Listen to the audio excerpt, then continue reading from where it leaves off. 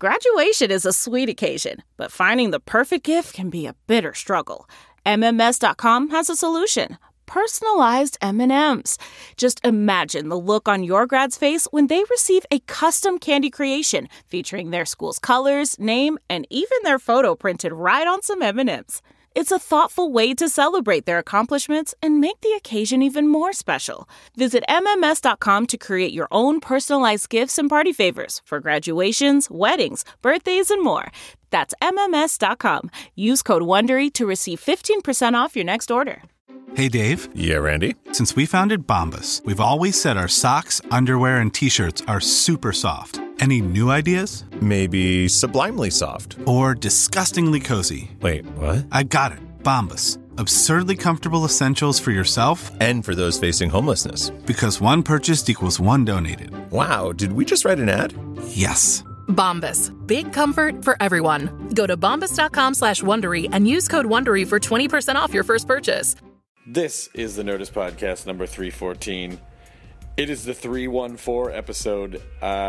Thanks, by the way, if you've been coming out to live shows. The ones in Tacoma were so much fun, and we are doing a live podcast February 2nd in San Francisco at SF Sketchfest. If you go to sfsketchfest.com, you can get tickets to that.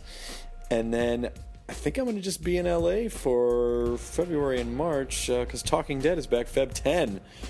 And then we're also going to be recording the BBC Nerdist TV show. So February and March, back in town. April and May, back on the road again. Go to nerdist.com/calendar to get tickets, which hopefully will be on sale by that point. I would like to thank, for this sponsor of the Nerdist Podcast, Stamps.com. You probably need to mail things. Everyone does. It's a part of our culture. But don't get mad about it with your stamp rage. Don't go to a post office. Print everything out on your computer with Stamps.com. It updates postage. Postage rates are going up again. Before I start complaining like an old person, just get Stamps.com and then it'll automatically adjust your rates. It'll almost be like it didn't happen, except you'll have slightly less money than you did before. But that's not Stamps.com's fault. Tell the government you're mad. Well, right now, you can use the promo code NERDIST for a special offer, a $110 bonus offer. Includes a digital scale and up to $55 of free postage. Don't wait. Go to Stamps.com, click on the radio microphone at the top of the homepage, and type in NERDIST. That is Stamps.com, and the promo code is NERDIST. All right. This episode I have been very excited about. I've had to hold on to it since October 3rd. This was recorded at the BAFTA Los Angeles Behind Closed Doors Evening with Mark Hamill. This is to launch the games activities of BAFTA Los Angeles. And I would love to encourage you to go to BAFTALA.org, BAFTA.LA.org, to learn more about BAFTA Los Angeles and more about BAFTA Games as well. And you can, I believe, here's why we had to hold this podcast for so long, because BAFTA shot video of the event. There were probably about 75 or 100 people there in a tiny, tiny theater in Hollywood. And so they had to get the video ready. And so now I believe the video is ready. If you go to BAFTALA.org, you might be able to see some footage from this chat, where Mark and I talked about pretty much everything, but also video games and voiceover and obviously a bunch of fun Star Wars stuff. But it was it was really cool. So a couple of things. The audio, the lav mics weren't amazing. They were pretty good, but you're not going to pick up the audience there. You can barely hear them in the background, so it sounds like there's just silence in the background sometimes. There actually were people there, and they were happy, I promise, but it's just that they weren't mic'd. Also, the mics, the levels were a little weird picking up our voices from time to time, but we did our best to tweak that a bit with Katie Levine's post magic. So here we go, the Nerdist Podcast number 314 with Mark Hamill. Holy shit! Now entering Nerdist.com.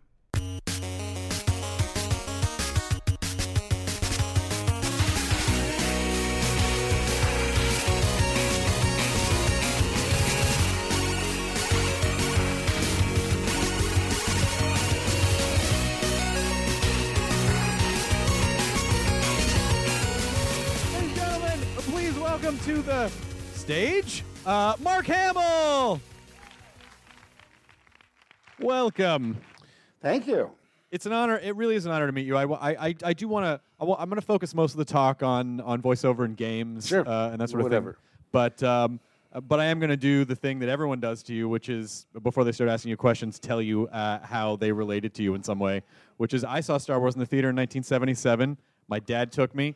It's been such an integral part of who I am, and I think also for a lot of young nerds, before that was a cool word at all, it was sort of our oasis, like it really was. So I want to thank you for being a part of it, and for I may have shot your action figure with pellet guns at times, but it's nothing personal.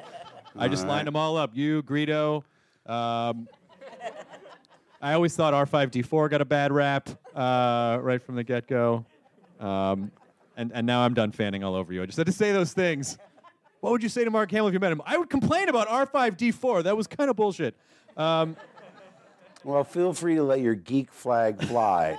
I do. I mean, I can relate to it not so much because of Star Wars, but because of other things that I loved. I grew up reading Famous Monsters magazine and building the Aurora model kits, and my favorite movie when I was a kid was the black and white King Kong. It just killed me. I mean, I've always said that's the male equivalent of Gone with the Wind in terms of an emotional ride for a kid, because I just cried my eyes out. And it was on the $1 Million Movie when we lived in New York, and my mom said, "Why do you keep watching it night after night?" Because I thought, if they'd only let him stay on the island,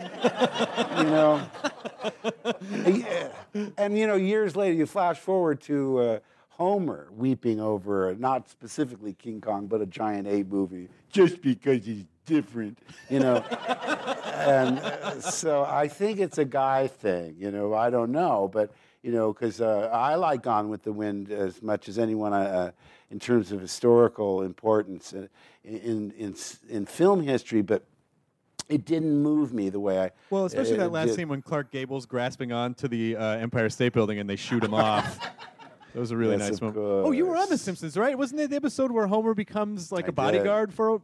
Yes, it was called Mayored to the Mob. That's right. And it was one of those good news, bad news conversations, because I was loved The Simpsons from the minute I saw them as shorts on the Tracy Ullman show. Yeah.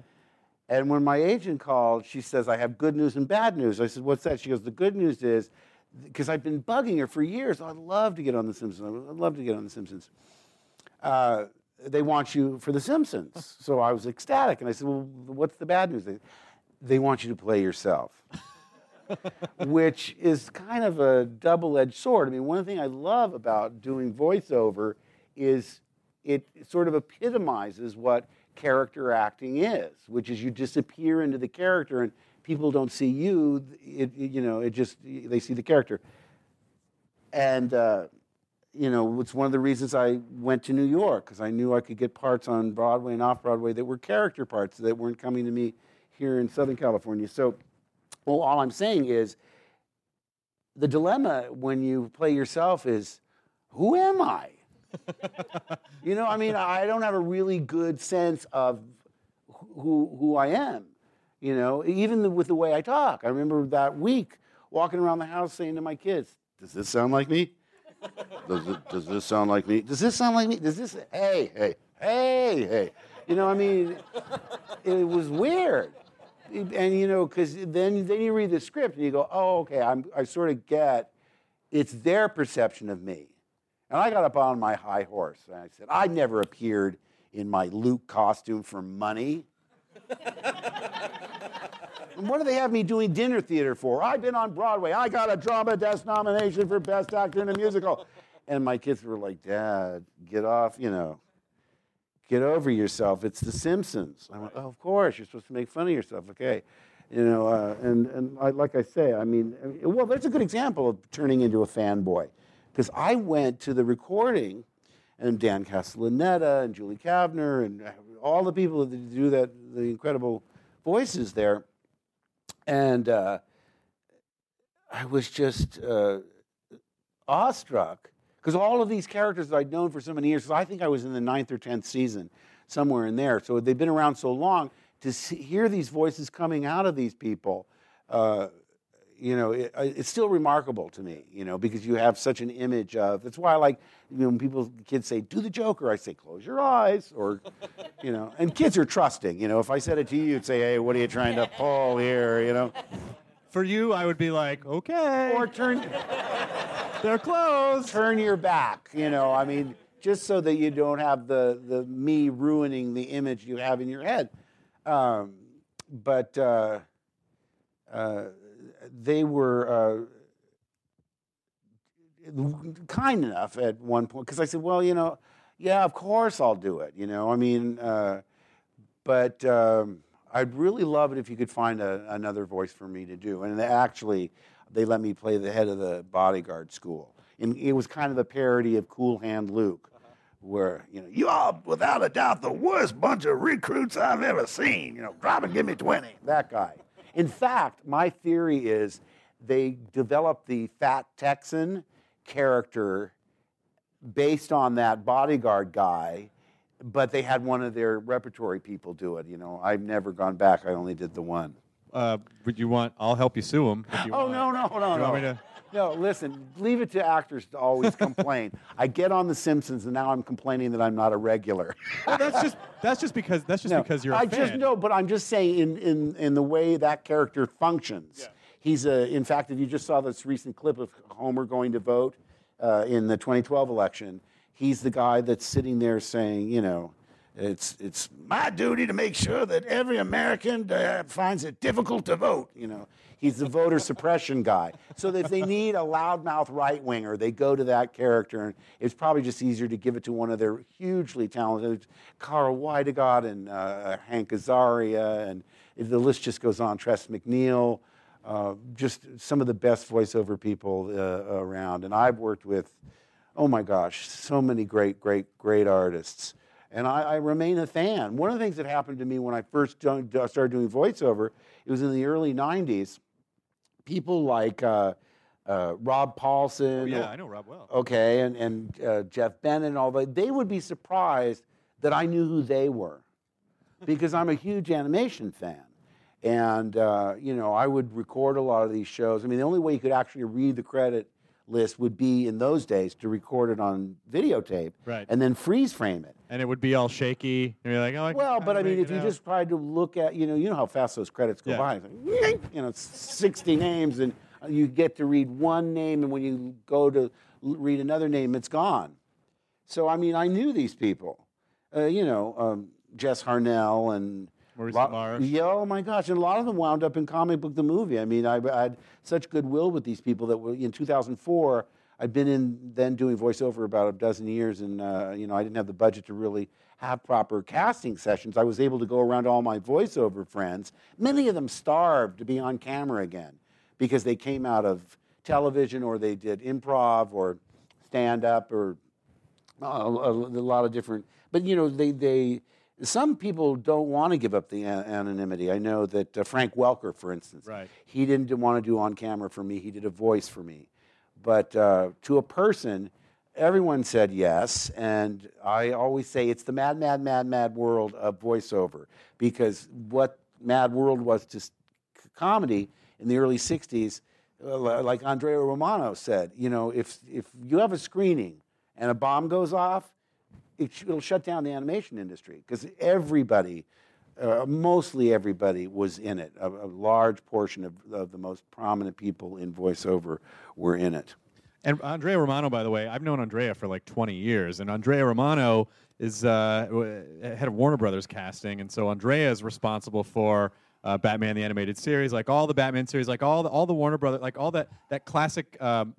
When I say classic, I don't mean like Chuck Jones classic. I mean like second wave of classic Warner Brothers animation. Andrea Romano was responsible for bringing in voice talent and directing them, and she's a remarkable person who I hope wins a giant award someday. Oh, she's got a shelf full of Emmys.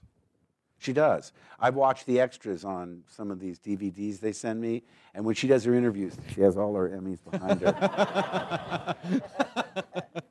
You talked about a bunch of stuff in there, and I want to hit on a bunch of points. First of all, it's I've done voices for about 7 years, and it always happens when you were talking about the little kid, when you say close your eyes, they always think it's a good idea to bring kids 2 recording sessions, and the kids get in there, and within a minute, they could not be more bored than just watching adults. They're like, that's not the characters that I know. There's no sound effects. It's not. Yeah, exactly. It's a process that, only to someone that's predisposed to find it interesting. Like you say, if it's a little kid that's expecting the impact of the finished product, they're sorely disappointed. What I find shocking is when people like Pamela Siegel Adlon, a wonderful actress. I mean, she's on the Louis C.K. show. Oh, yeah. She's Bobby Hill on King of the Hill. But this girl she could make a sailor blush with the dialogue. I mean, I can't even quote her here. It's just too profane. And somehow she makes it work. She's like 5'4", she's adorable, and she'll say things that you just go, what? She sounds like a pack of cigarettes. Well, all I'm saying is that we'd have people come around like tourists, being given, or Japanese businessmen being given a tour of Cartoon Network, and we'd have to warn Pamela, because especially with kids, or Charlie Adler. Oh, right. He's amazingly and hilariously profane, just in his direction. But, you have to remember that not every kid under, a certain age is used to that kind of dialogue. I mean, I'm not a prude or anything, but let a kid be a kid. Right. Well, the internet now has ruined everyone, so I just feel like, the kids have already heard all these words. They already know. I guess. But how far back does your animation, like when you say you're like an animation nerd, like how far back does it go? Well, as soon as we got a television set. I don't remember when we didn't have a television set, but they showed all the black and white Looney Tunes. Those I loved. I loved Rocky and Bullwinkle. I loved whenever the Disney show on Sunday nights would show animation. I just loved animation, and it was a turning point when they did a Disney show where they actually showed Clarence Nash doing the voice of Donald Duck. Right. And that woman that was doing the operatic, I just went, oh, something clicked, that there were human beings behind. Somebody goes to work and that's their job, to cluck an aria. Yeah. I thought, I want him. I mean, they look like they're having so much fun. Same with Famous Monsters. When you say, oh, that's how they did the dinosaurs. They took a frame and then moved it in another frame, and 24 of those makes a second. Mm-hmm. I mean, it made sense. I mean, I knew I would never have the patience to be able to do something like that. That was beyond my comprehension. How they could just even keep track of, if the tail's swishing and the head's moving. I mean, it blew my mind. But it made me realize it was a tangible goal to be in a business that either made cartoons or whatever.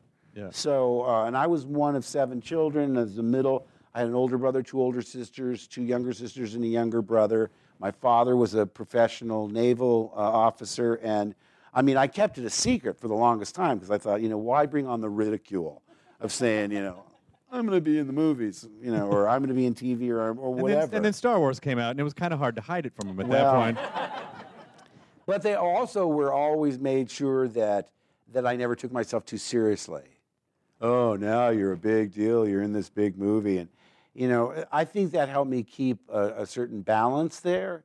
Plus, that's an unusual example because, like you say, I mean, it wasn't just a popular movie. It was just a ridiculously explosive pop culture moment. Right. I mean, at one point, someone said, stick your head in the theater. I said, well, I've seen it.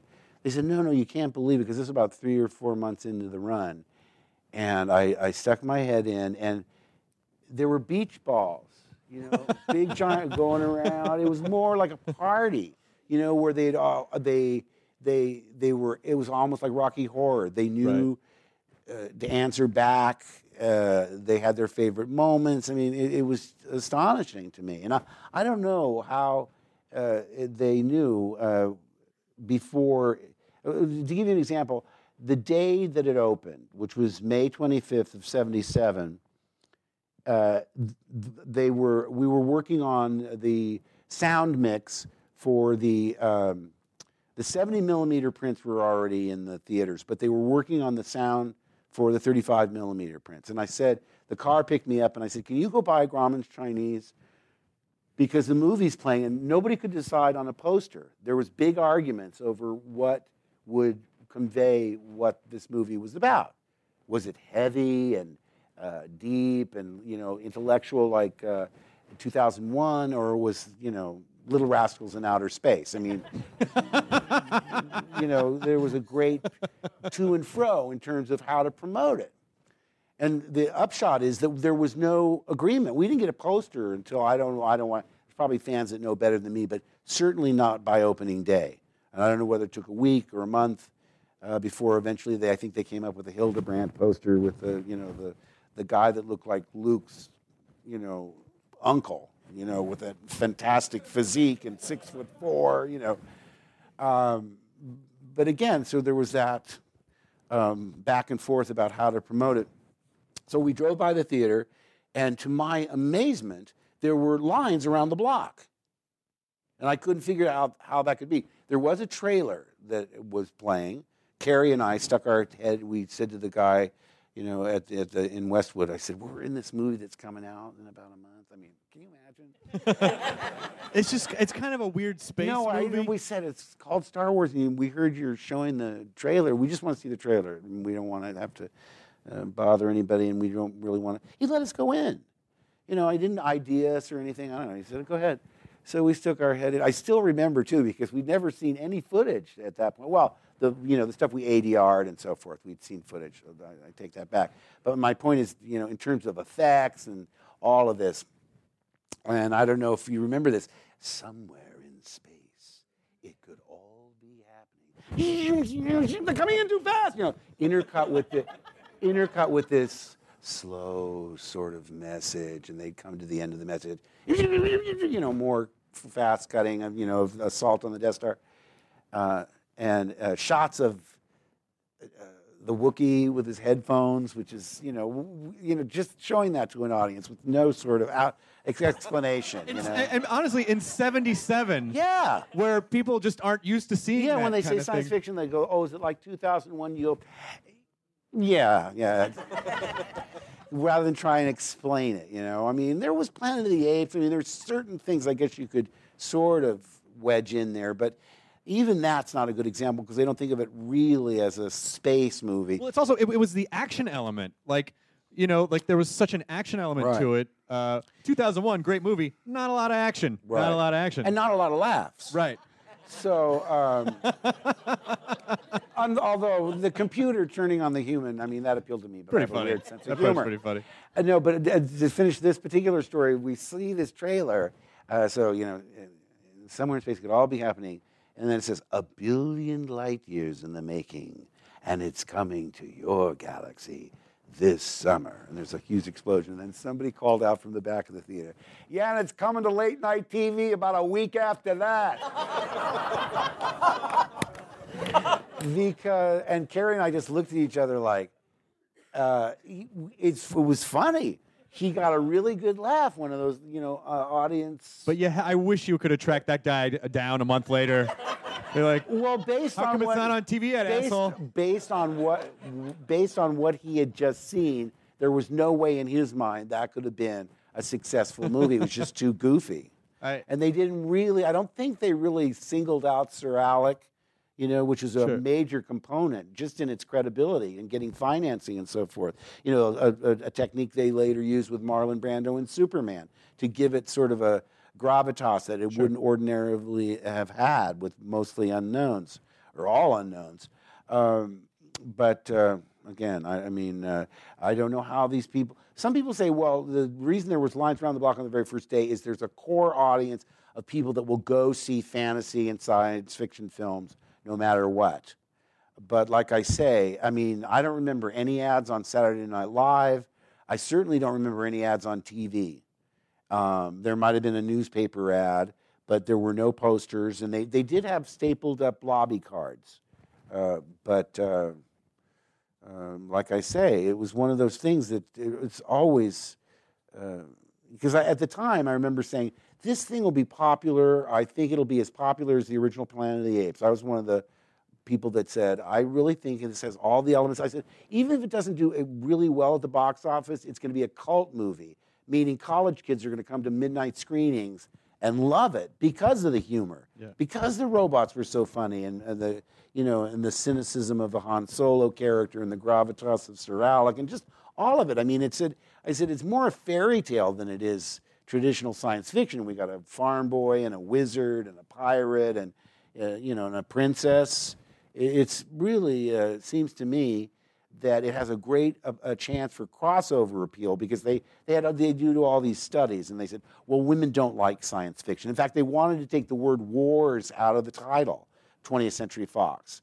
They had a name the movie contest while we were shooting it on the bulletin board. If you could come up with a name that was better than Star Wars, because they had all these focus groups that say, well, 30% of people that polled with that title think it's a behind-the-scenes look at the Elizabeth Taylor, Richard Burton marriage. Seriously. And I kept thinking, well, what would be a better title? Because the first time I ever read a script, it was called, The Adventures of Luke Skywalker as taken from the Journal of the Whills, Saga number 1, The Star Wars. That was the title. Surprised they didn't stick with that long. Well, is there a longer title? A funny thing happened on the way to the forum. How to Succeed in Business Without Really Trying. But the long and the short of it was nobody came up with a title because a lot of people tried. I tried. I can't remember what I came up with. But nobody actually ever came up with a title they liked better than that. But that was the story all over. I mean, I remember George went to McDonald's. He got turned down, so we got Burger King. And he went to Mattel Toys. And we got turned down, so we got Kenner. We were everybody's second choice. For such an interesting, just that whole idea. I mean, of course, that story is a classic story. They're like, merchandising rights. Well, who cares? I know. Isn't that amazing? Never happened. And I don't again. understand, because when I read it, I said, oh my God, this thing's a toy box. Everything is a toy. Oh my God, a floating car and a lightsaber and what were you going to say? I was going to say you were on one of my favorite episodes of Amazing Stories too. Oh, yeah. You just said toy box. You just that's right. You were the guy. It's called Gather Ye Acorns. Yes. And it was about, people have said, because they know me and they know I'm a collector, they say, well, that must have been written for you. It's directed, by the way, by Norman Reynolds, the art director on George's movies. But no, it was actually going to be Timothy Hutton. And then scheduling or something happened and he couldn't do it, so... No, you're better than him. Well, I was, having told you the story of the second choice, I was Kenner to his Mattel. I mean, it is... If you haven't seen it, the Amazing Stories, it's a beautiful story. I always was kind of saddened by it though, because it took the guy's whole life for that dream to be realized. But ultimately, it's a really beautiful story, which I don't want to spoil. So look it up if you can find it. Find it on Netflix or wherever Amazing Stories is. But going back, so when you're making this movie, and my girlfriend's dad worked on Star Wars, and he did the special effects for it, and so John Dykstra. Oh. And so for him, he just said, we were just hanging out making stuff in a warehouse. We had no idea that, I mean, when you're shooting this, like you said, maybe it'll be a cult hit. What was some of the feeling from the other cast members? They're like, after this, maybe I'll go do theater or whatever. Like, what was their feeling? Well, I don't know if I really got a feel for their take on it. I do know, shooting it in England, where there's no real reference point, they had Dan Dare and Doctor Who. Mm-hmm. Most of them thought that it was going to be a strictly for children, shown only in matinees, because they had, again, no reference point. They were very amiable about it, but they were also, well, it is a bit of rubbish. Don't you think? It really is. I mean, it's so very. Are you hearing that, BAFTA? But also, too, they had a great sense of humor, because they'd pick up on these lines. And I remember the boom guy. Every time we do a take, I'd look up at him, and he'd give me one of these.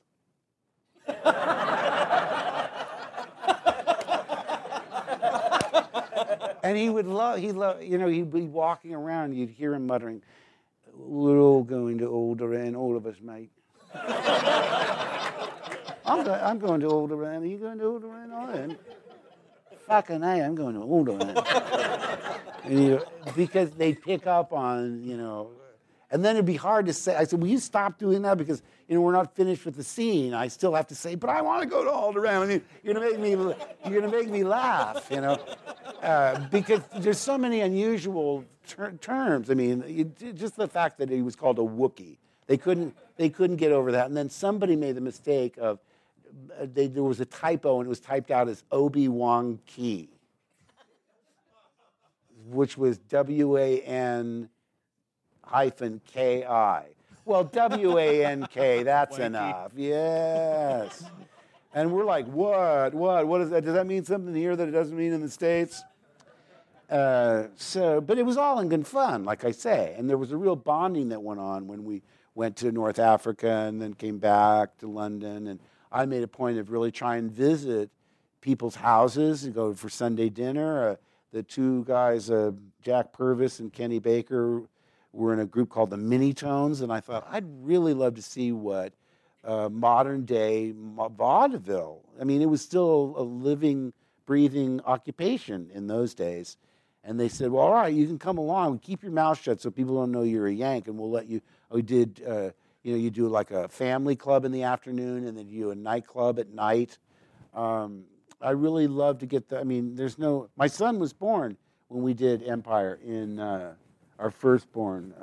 My wife's here somewhere tonight, but he was born in St. John's Wood in London. So I've always had, and even before I went to England, I loved the Ealing comedies. I loved Peter Sellers and the Goons and Monty Python and the Beatles. Come on, the Stones. I mean, there's so much to love about British culture. And then to go there and work there, you get to see the country in a way you wouldn't if you were just a tourist in London. Yeah.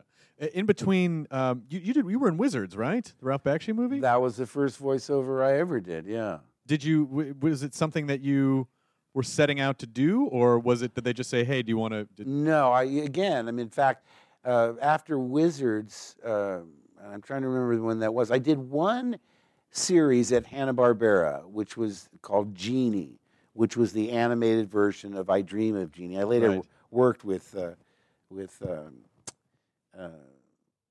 Larry Hagman and said, I played the teenage version of you in a cartoon. He's like, well, let me hear how'd you do me? I said, well, I didn't really do you. I mean, Julie McWhirter was a spot on. She did. Was that Genie and then like the big baboon? Yeah. You know who that was? Yep. Joe Besser. Oh, that was Joe Besser. Hard. Dabble. One of the Three Stooges. It was interesting because I did that one series, and almost to the day, it was like in '72, and I didn't do voiceover again until '92 when I did Batman. Yeah. And once I did Batman, I got the part through my theatrical agent because I said, again, like with Simpson, I said, I read about it before it was on the air. I said, they're going to do this apparently with a high level of quality. They're going to try and, emulate the Fleischer cartoons, the Superman cartoons. He was famous for doing Popeye and Betty Boop, but he also did, something like 1920 Superman theatrical cartoons. To make a long story short, I did the show, I got the part, and what I realized after about a year was that there were voiceover agents that were specifically for voiceover. I went, wow, I didn't know that. And because of the success of the show, there was like this mini bidding war where I really had a choice of agents to go to. Unlike my theatrical career, there was a demand for me because once they find you that you do one thing well, they want you to do it over and over and over again. How can I get typecast in animation? Nobody can see me. But I have a preponderance for getting the villain in these superhero cartoons. I said, I got to stop that. I mean, one thing that's great about animation is you get to do dialects. I mean, I never got to do dialects until I went to Broadway. I did The Elephant Man. That was a dialect. I used in Amadeus. It was a different dialect. and Room Service. That was very New York guy, you know. Alan Arkin directed that. I was sort of doing a version of Alan. You could have dropped that in to start with Uncle Owen, these droids. But I want to go to Tashi Station and get some power converters. Cut, Mark. Come on, man. There's not a New York on Tatooine. What are you doing? And I loved it. I've always loved the music of people's voices. And even when I was a kid, because we moved I went to 9 schools in 12 years. And because my dad was in the Navy, it was always coast to coast to coast to coast. And, you hear the dialects to me were fascinating. Not just the people that lived in our neighborhood, but, the first time I saw Dracula, Bela Lugosi, I never drink wine. I said, where's this guy from, Why does he talk like that? Or Boris Karloff. Boris Karloff, he had sort of a lisp when he spoke. And he used to introduce a show called Thriller. And I didn't know where or Laurel Hardy. Now, Oliver Hardy was from Georgia, I believe, and Stan Jefferson Laurel was English, But I loved it. I loved it. And I loved the Beatles. And then when we saw their movie and you heard them speak, on the Ed Sullivan show, they just said, thanks, Ed, thanks for having us or whatever. You didn't really hear them speak. Then you saw the movie and again, wow, that's such a fascinating dialect. So I've always loved to hear dialects and imitate dialects. And like I say, I never thought I would use them professionally. And voiceover really opened up that avenue to use so many dialects. I'm doing a character now on How to Train Your Dragon as a TV series. I don't know whether it's been on yet. But they said, because I watched the movie when I was going to go audition for them, and because it said the copy I got said it was Scottish, and I can do Scottish, but it's not. I'm not as comfortable. It's not as comfortably in my wheelhouse as some other dialects. I mean, because I've been to Scotland. There'd be the odd Scottish person on the crew, but the most of the English dialects I heard and hung out with and spent years around were various parts of London, East London, Cockney, and so forth. And so I was thinking about that. I said, because really when I'm doing my dialogue, I'm thinking, I'm sort of doing an imitation of Mike Myers doing Shrek, which is not good. You know what I'm saying? I mean, if you do Irish, you really want to go and listen to Donald Crisp, and you want to hear real Irish actors. If you're lazy, you'll take it from the Lucky Charms commercial. Seriously. Blue diamonds, purple hearts, or whatever it is. But if you really want to be a good actor, you should get tapes or seek out movies from authentic people that have authentic dialects. So I thought, well, okay, trying to think of, I think I watched Paths of Glory. I was looking for, time got awfully late, and I thought, well, this is passable, and I'm probably not going to get it anyway, so I'll just do it.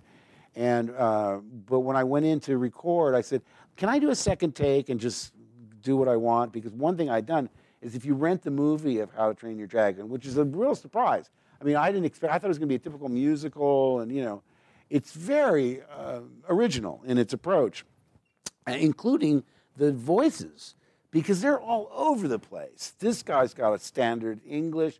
This guy's Canadian. They've got American accent. They're all mushed up together. Craig Ferguson. Yeah, he's wonderful. Kristen Wiig's in it, but all these people, they're not striving for authenticity or consistency. So I felt a little, I felt secure in at least saying, well, let me just do it a second time in a dialect I'm more comfortable with. And not only did I get the part, but they said, yes, do take 2. What does it sound like?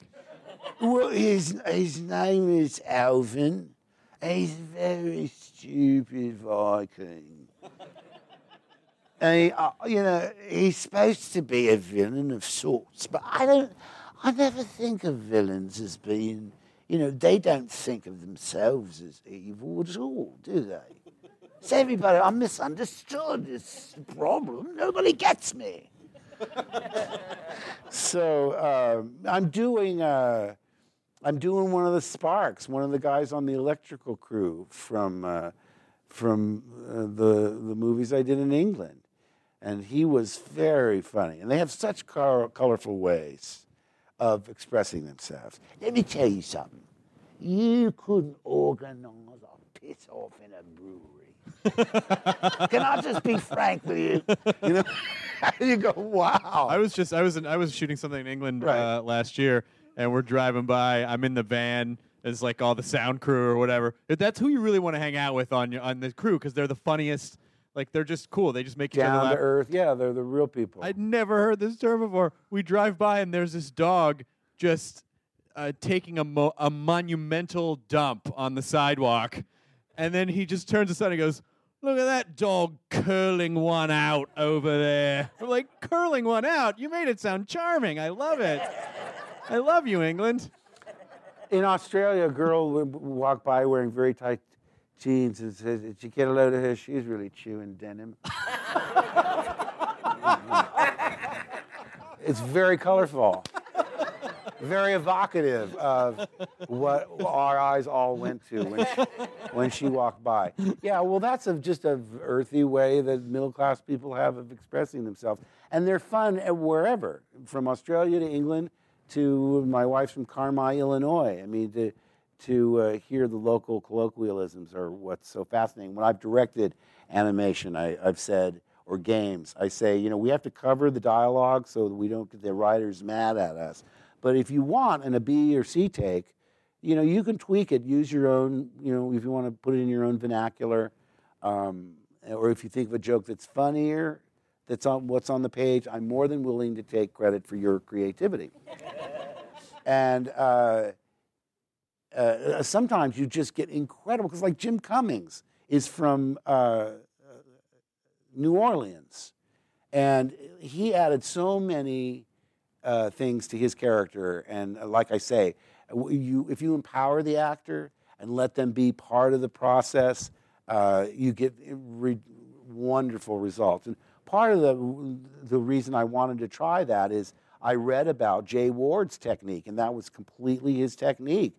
I mean, I've heard did a show called Canon with William Conrad, and this is in the days way before the internet, so it wouldn't be so impressive now because you just IMDb the guy. But he was stunned in 1972 that I knew that he was the narrator on Rocky and Bullwinkle.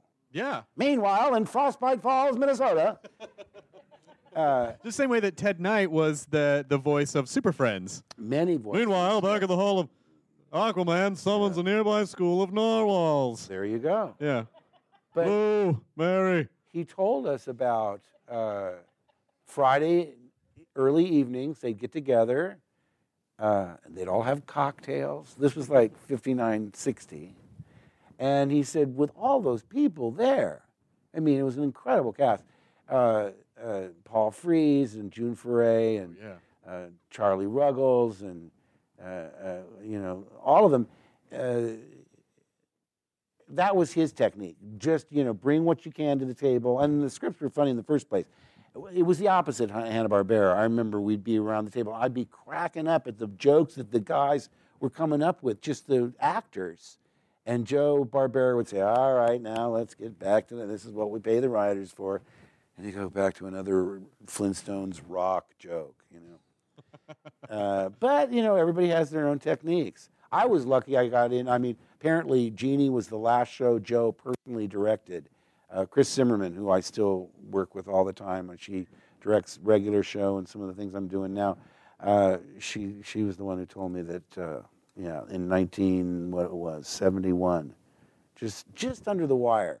And I was, like I say, I was at a table read where, these were all the people that I listened to when I was 9 years old. Dawes Butler and John Stevenson, all these famous voices, from Huckleberry Hound and Yogi Bear and all of that. I mean, I'm always surprised, that people think, oh, well, animation, that's kind of like, second rate to Broadway or television so not true. Or movies. Yeah, I mean, first of all, your portrayal of the Joker was people think amazing. they're you have people come up with you just make funny voices, right? You know, I mean, a lot of people don't come up and say, "Oh, I could do Broadway," or "I could do." A lot of people come up and say, "Listen to my Homer Simpson," and you know, or "Listen to my Joker," you know. And a lot of times they really are good. You know, they're great at imitating and so forth. But I'm telling you, I mean, it's not fair to just think these people can do funny voices. No, they are great It's not actors. the same, especially when I've never had the pleasure of working with you, but I've worked with, you know, D. Bradley Baker and Jeff Bennett and Paulson and Maurice and Frank Welker and all these people, and they just because they're not bound, like we said, by their sort of appearance. Because if you're just acting in a theatrical thing as a live action thing, you're somewhat bound by what you look like as to how far the character's going to go. But with animation, and these guys hit all these crazy levels, and they hit lines that you're like, never would have thought to hit the line that way. That I honestly think voiceover acting is harder in a lot of senses because they have to bring so much to the table to bring the character to life. Right.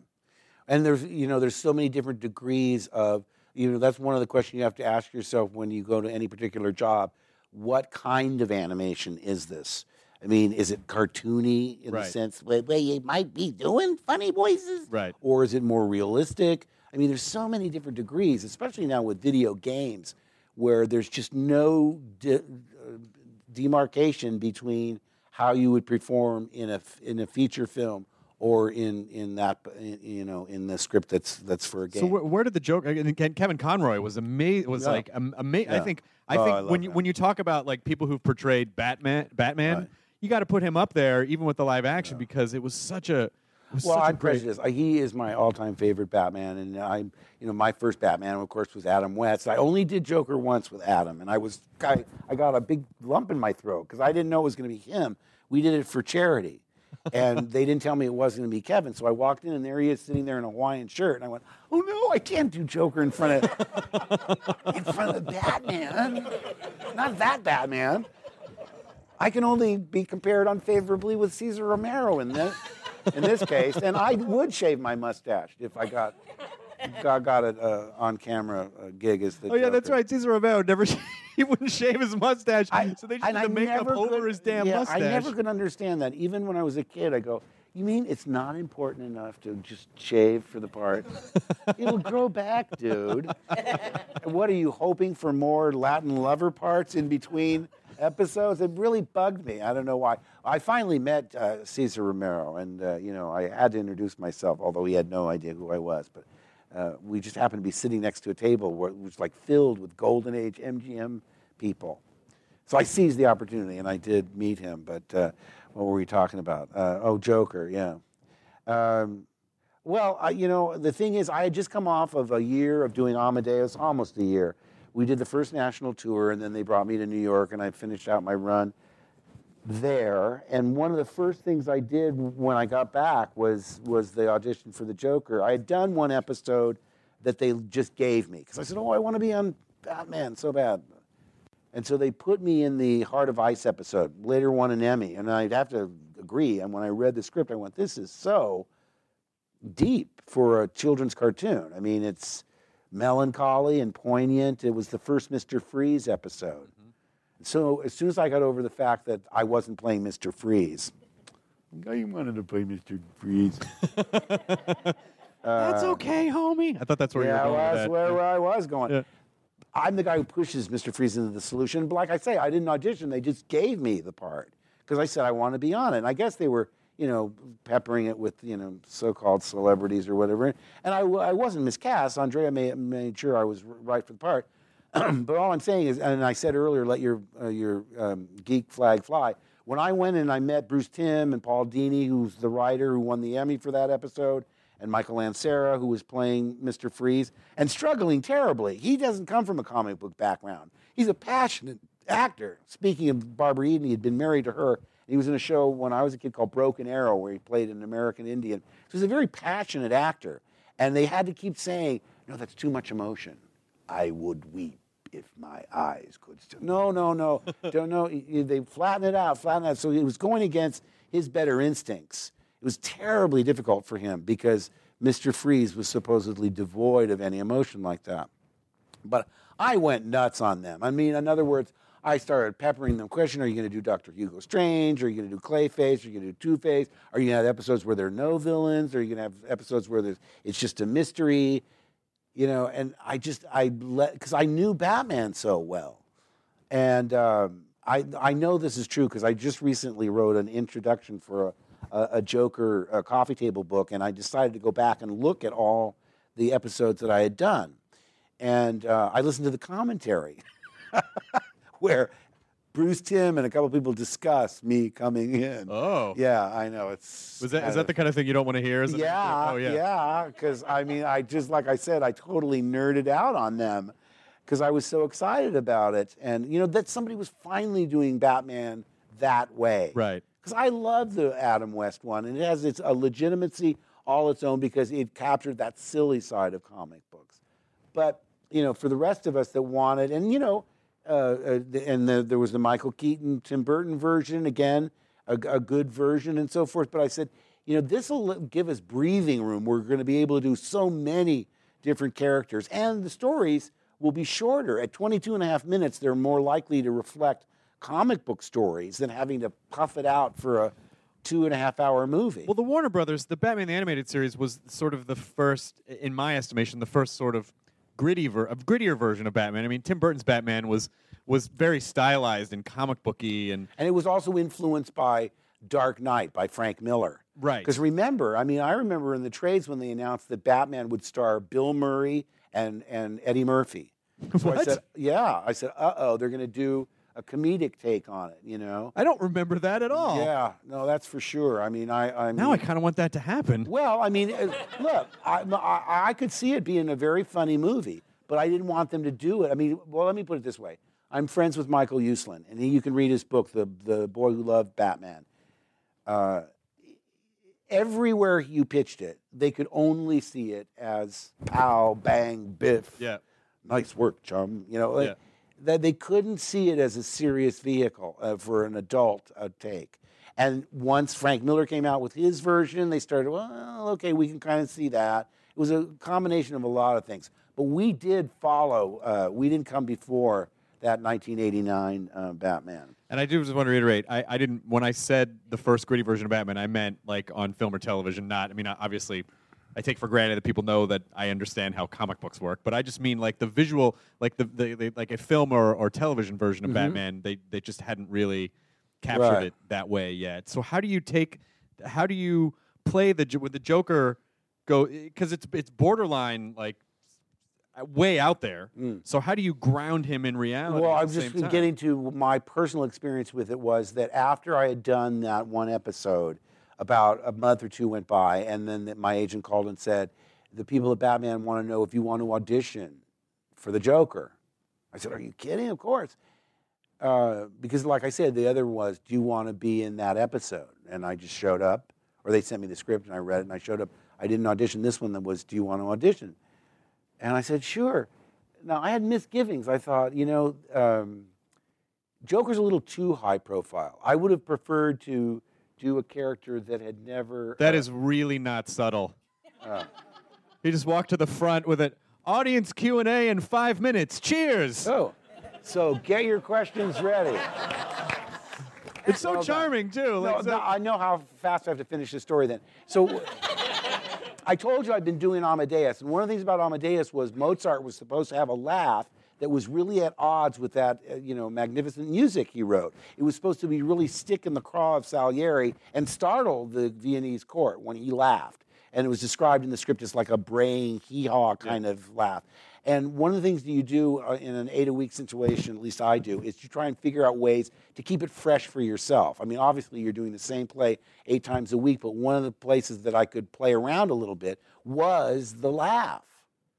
As long as it stayed within the perimeters of being startling and weird, I could change it, And it was one of those things that was flexible. My point is, I had an arsenal of a lot of bizarre laughs in my quiver playing Amadeus. When I showed up to do this voiceover. And let me tell you, they had decided to change the actors. So 6 episodes with Joker were already finished. The first 6 that I did were dubbed after the fact. And that's hard. You know what ADR is? Beep, beep. Huge pain in the ass because you have to match the lip flap. Yes, and you have to come in. It's a skill that you develop rhythmic. You come in where the fourth beep would be, or the third beep would be, because they set it ahead. So then you do, and you have to, and again, you're matching the rhythms of some other actor.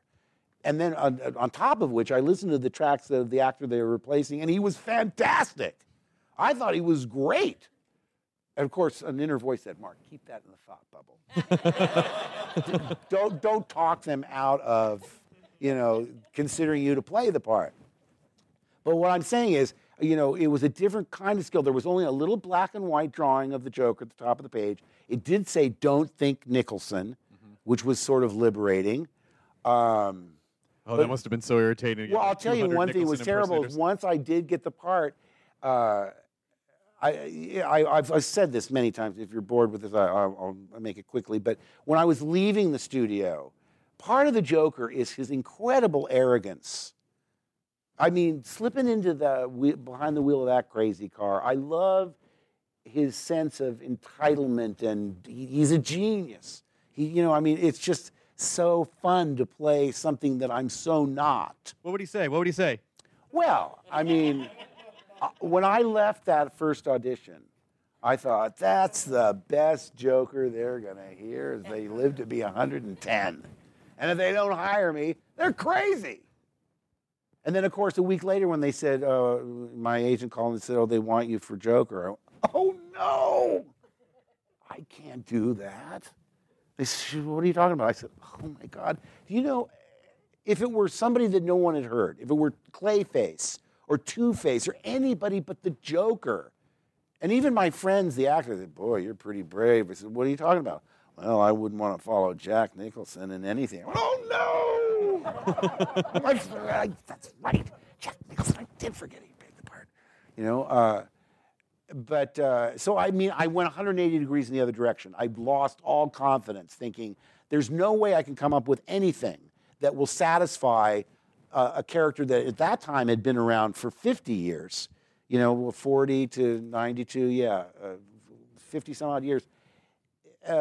There's no way. And the fans can be the most critical of them all. They don't sugarcoat it, and I don't even think I was on the internet in those days. I don't think I could have been. But my point is, I would read fan magazines and, trade magazines. I thought, they're going to slaughter me no matter what I do. And in fact, I remember saying, how about if you don't bill me? Just like Karloff in Frankenstein, just have question mark. Because I thought, what's going to happen? I'd seen what had happened to Michael Keaton. Sure.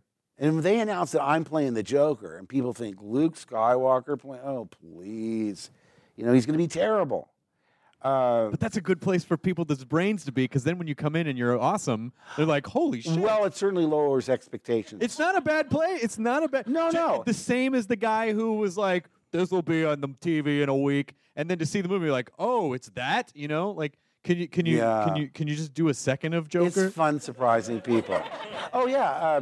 Well, the thing Joker here, the clown prince of crime, in that area. But see, the thing is, he's not just one thing. In other words, in each script, I like to pretend I'm playing him for the very first time. And I say, how is he used in this script? Because he's used in a variety of different ways. There was a parody of Thelma and Louise where my girlfriend runs off with poison ivy and Joker's in an apron trying to run the house. And he's cuckolded clearly. and he looks foolish. I'm really protective of the character. I got really mad when I was in World's Finest because I'm getting ahead of myself. What I'm saying is, in that case, he was played for comedy. Other times he can be very sinister. It depends. When we did things that were direct for video or the feature Mask of the Phantasm, you could go to darker places that aren't, and in these video games that are meant to be for older. Seriously, because you did Joker in Arkham City and Arkham Asylum as well. Yes. That's how I wound up here tonight. To my shock, because I said, they said, you're nominated for a BAFTA. I said, yeah, okay. I was nominated for a video game award, and I was nominated for an Annie. I never win, but it's flattering to get nominated. And not only was I nominated for a BAFTA, but the very guy, Stephen Merchant, who had beat me the previous month at the Video Game Awards, was up for the BAFTA for the same thing as I was. For So Portal? Was he up for Portal? I think that's what it was. I don't Portal know. 2. I just know him from the Ricky Gervais from all of his work there, and he's such a good writer and he's such a fun actor. But all I'm saying is, I thought, well, in the case of the video game awards, I just had to go to Culver City to find out I lost. I'm not traveling 7,000 miles to London. Thank you for showing up. We don't have anything for you at this time. I know. I'm so sorry. But Look at the streets, though. They're very old. My theory is that if you don't show up, you have a better chance of winning. Because to my shock, I was coming home from a voiceover gig, and the phone rang, my cell, and it was Paul Crocker, calling from London. I said, it's 7 o'clock here. What is it, like 2 in the morning? He obviously had been celebrating for hours. And he said, yeah, you won. I couldn't believe it. I mean, obviously, that's not why you get into anything, is to be awarded in any way, shape, or form. But I especially thought, since it's a BAFTA, they would probably want to lean towards homegrown talent. So if he's going to beat me in Culver City, he's definitely going to beat me in London. And yeah, it's been amazing to me that a character like the Joker has been so satisfying over the years in a way I never expected. I mean, I thought maybe one of the parts I played in New York, and a lot of them rivaled. I mean, Tony Hart in Harrigan and Hart, Gordon Miller in Room Service. These are parts that really I love playing because, once you inhabit them, they're so not you, but you can vicariously enjoy the qualities that are not part of your own personality in somebody else's personality. And I never expected that it would come from a comic book character that I knew when I was a 9-year-old boy and last as long as it has. I'm celebrating my 20th year associated with that character. Now, there were a couple of gaps when Kevin Michael Richardson played him in a series called The Batman, right, and Jeff Bennett played him in Brave and the Bold. But after the original run of the animated series and all of its incarnations, the adventures of Batman and Robin and blah, blah, blah. Anyway, and we did talking toys, we did amusement park rides, we did all the stuff. I had not done it in 4 or 5 years, and they asked me back for Arkham Asylum.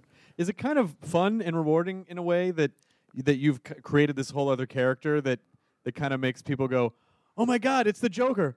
Oh yeah, I guess he was in Star Wars too. Like that it sort of flips in a weird sort of way? Well, that's what I'm saying, is it's so, they're at like opposite ends.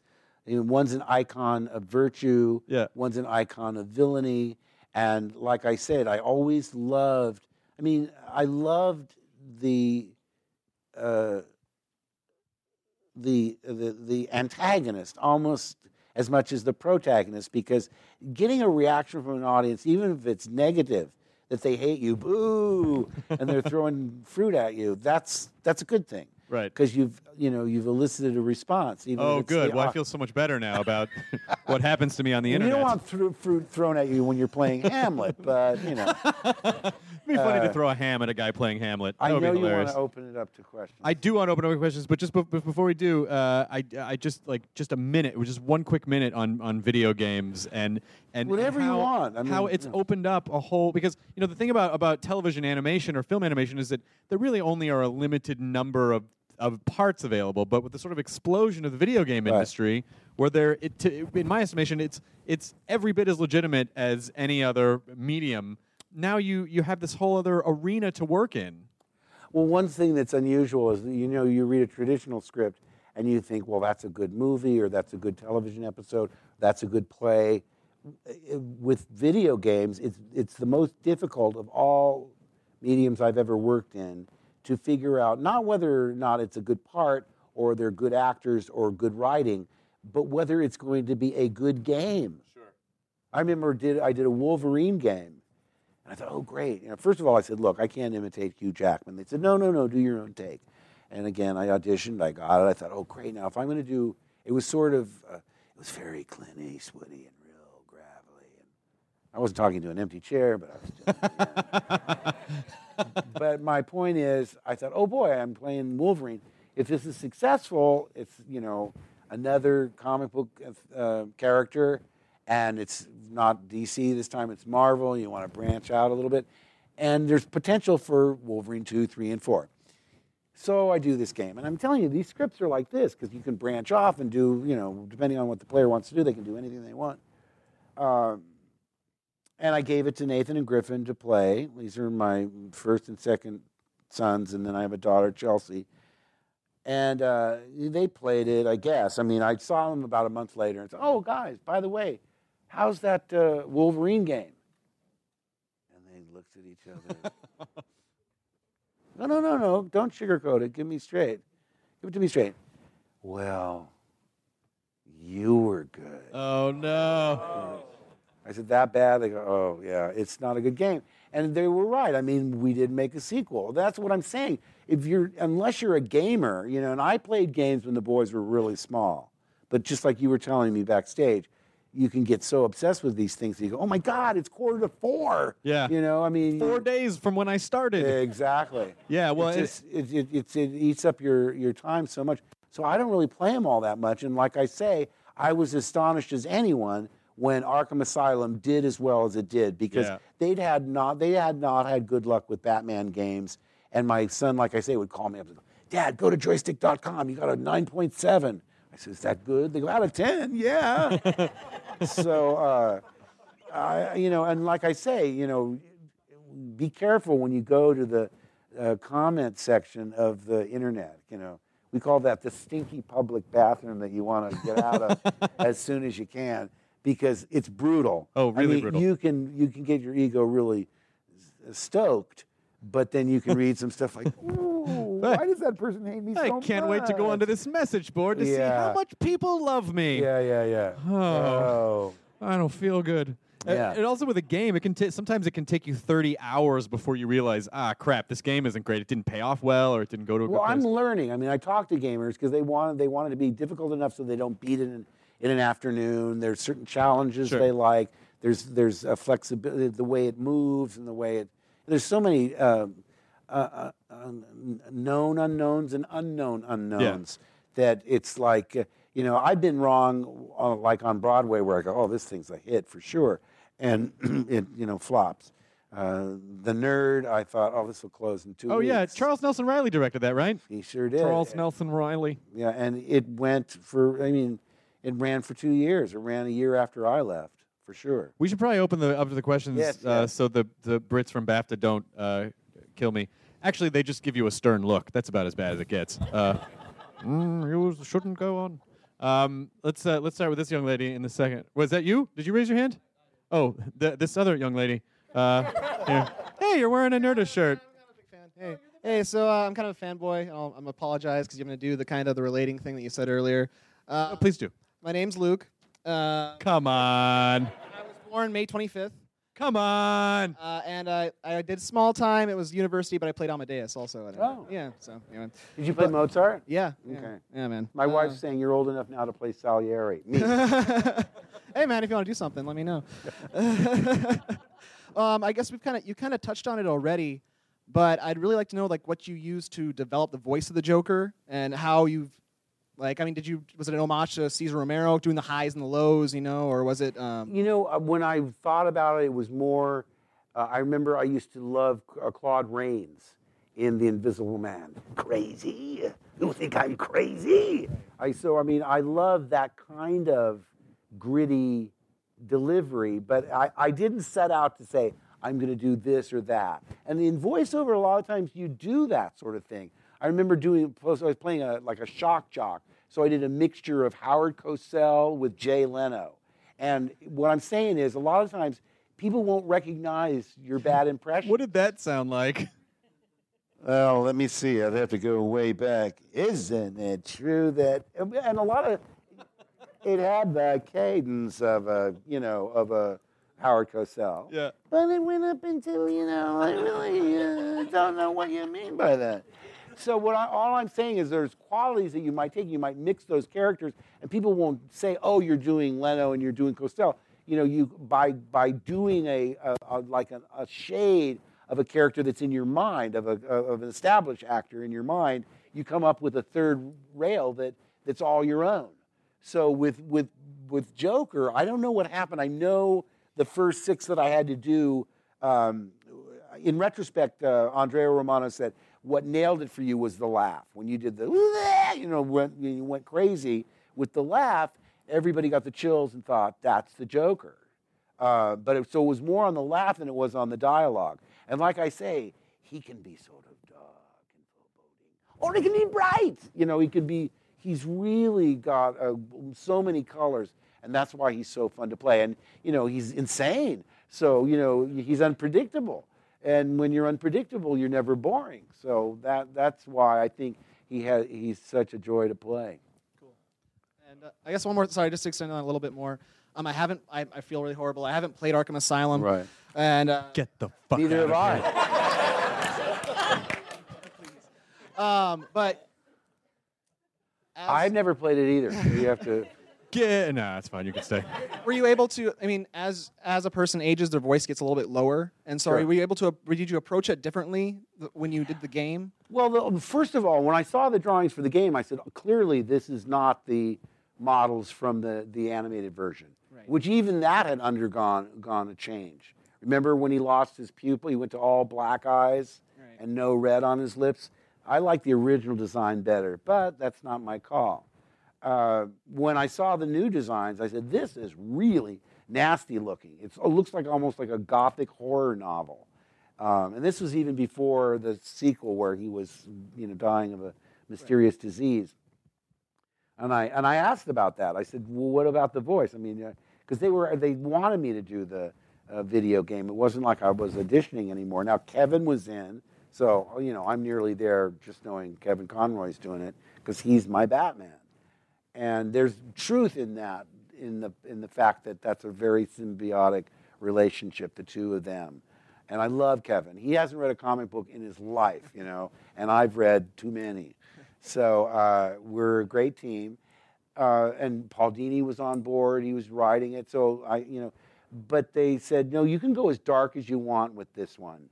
And he's obviously probably the darkest and the sickest of them all. Because remember when we were doing the cartoon, people would say, why don't you kill more people? And we had standards and practices, which is the censors. And it was meant to be a cartoon for children. So the Joker was all bark and no bite in the early cartoons. He talked a big game, but he really couldn't be as lethal as some of the older fans wanted him to be until these games. It's nice to meet you. Come here. What is that T-shirt? That's my thing. That's a thing I made up. Oh, okay. I did? What did I?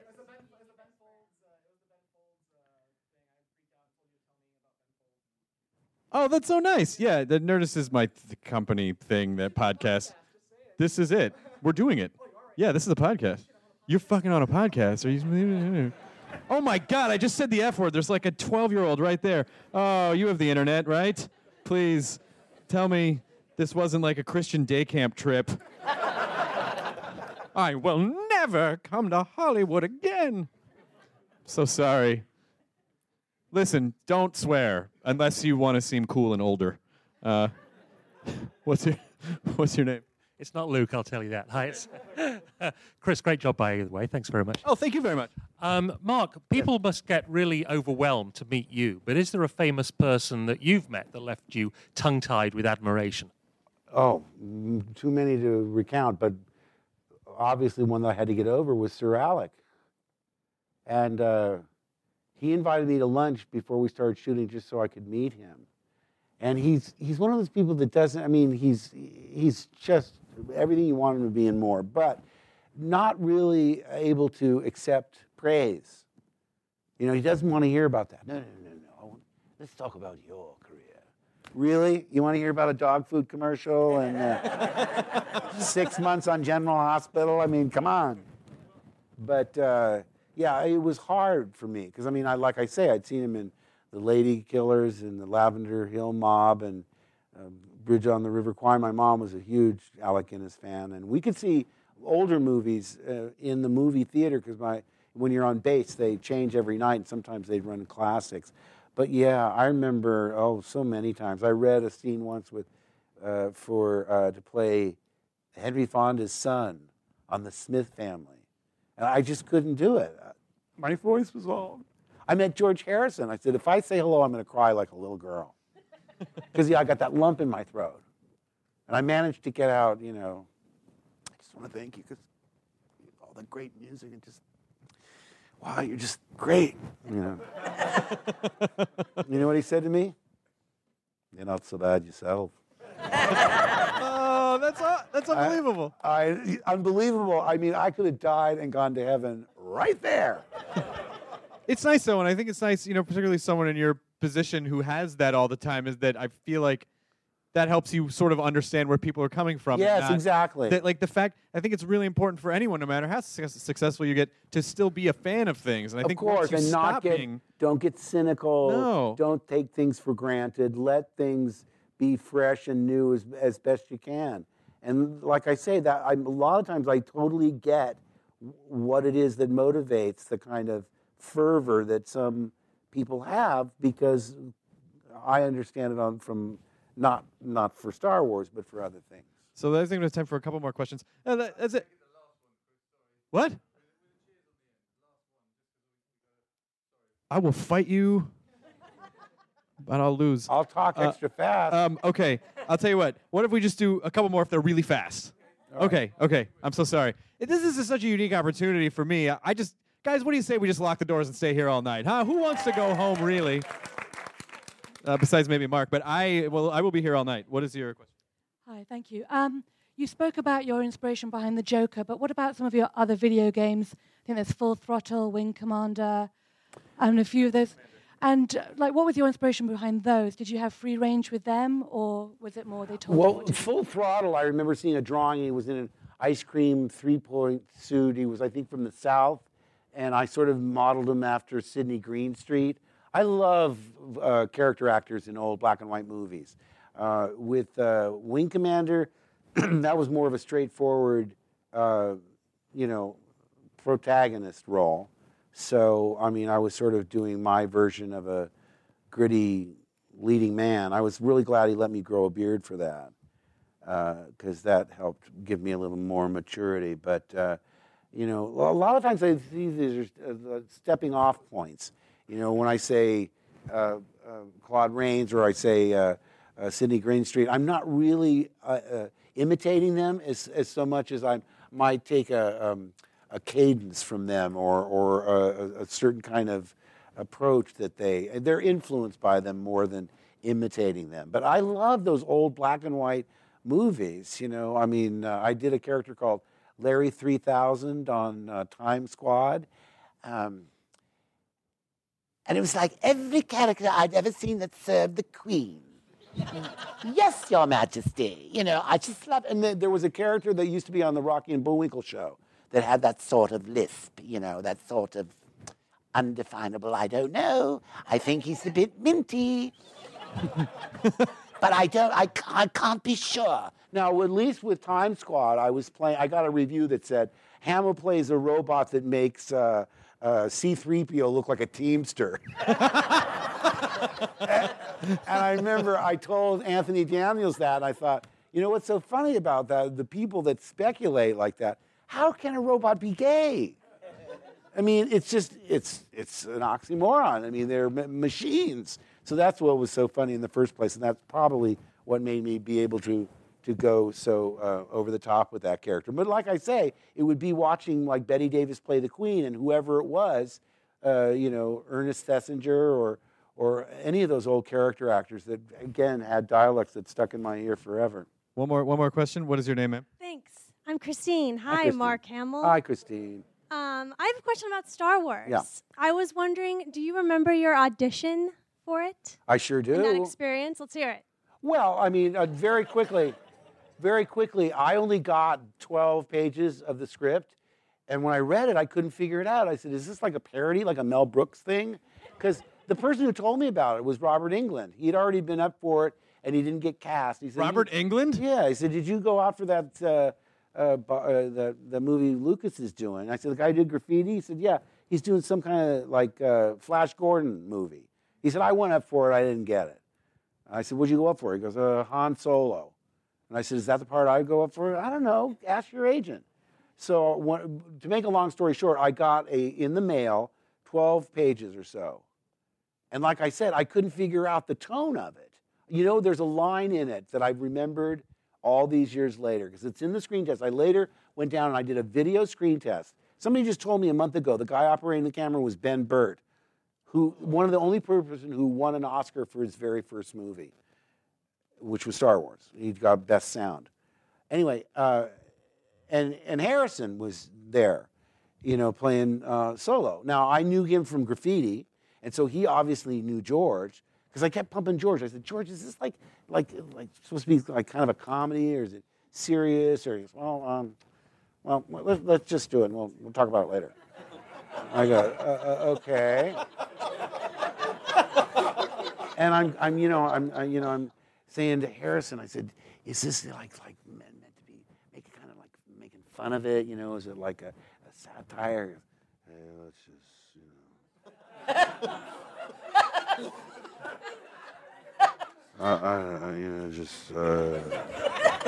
And I said, oh, okay, thanks. But truly, one of the lines, and I'll never forget it, because it's not in the movie. This line was in the screenplay originally, and we never filmed it. By the time I got it, it was written out. But it was, we're in the cockpit of the Millennium Falcon. And it's that part where, you know, he's headed for that small moon. That's no moon, that's a space station. Now, Obi-Wan wasn't in the screen test, so I guess Harrison said that line. And I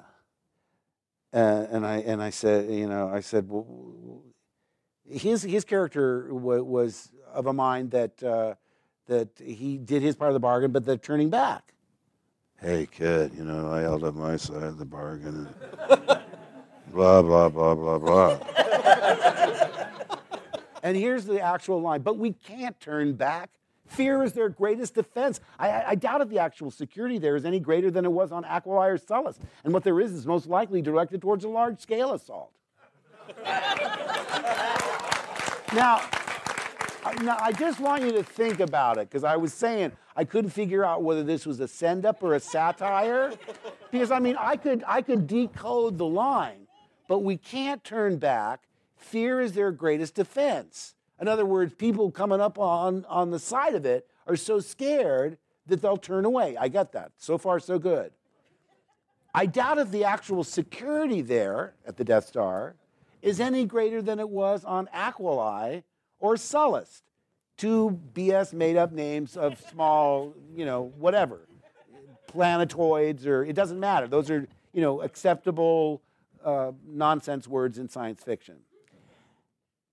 Any greater than it was on Aquilai. And what there is most likely directed towards a large-scale assault. In other words, we could slip in. It's not like we've got an armada. We're not showing up with 50 ships. It's just this little round one. But like I say, intellectually I can make sense of it. But I thought, how do you deliver that line and make it sound like it's something that's coming to you for the first time? I mean, it's as Harrison later said, you can write this shit, you can't say it. Ladies and gentlemen, please help me thank Mark Hamill. Also BAFTA, BAFTA Games. Go to BAFTALA.org. Will you take a picture of us up here, please? And can we just take a quick picture? Sure. Now leaving Nerdist.com. Enjoy your burrito.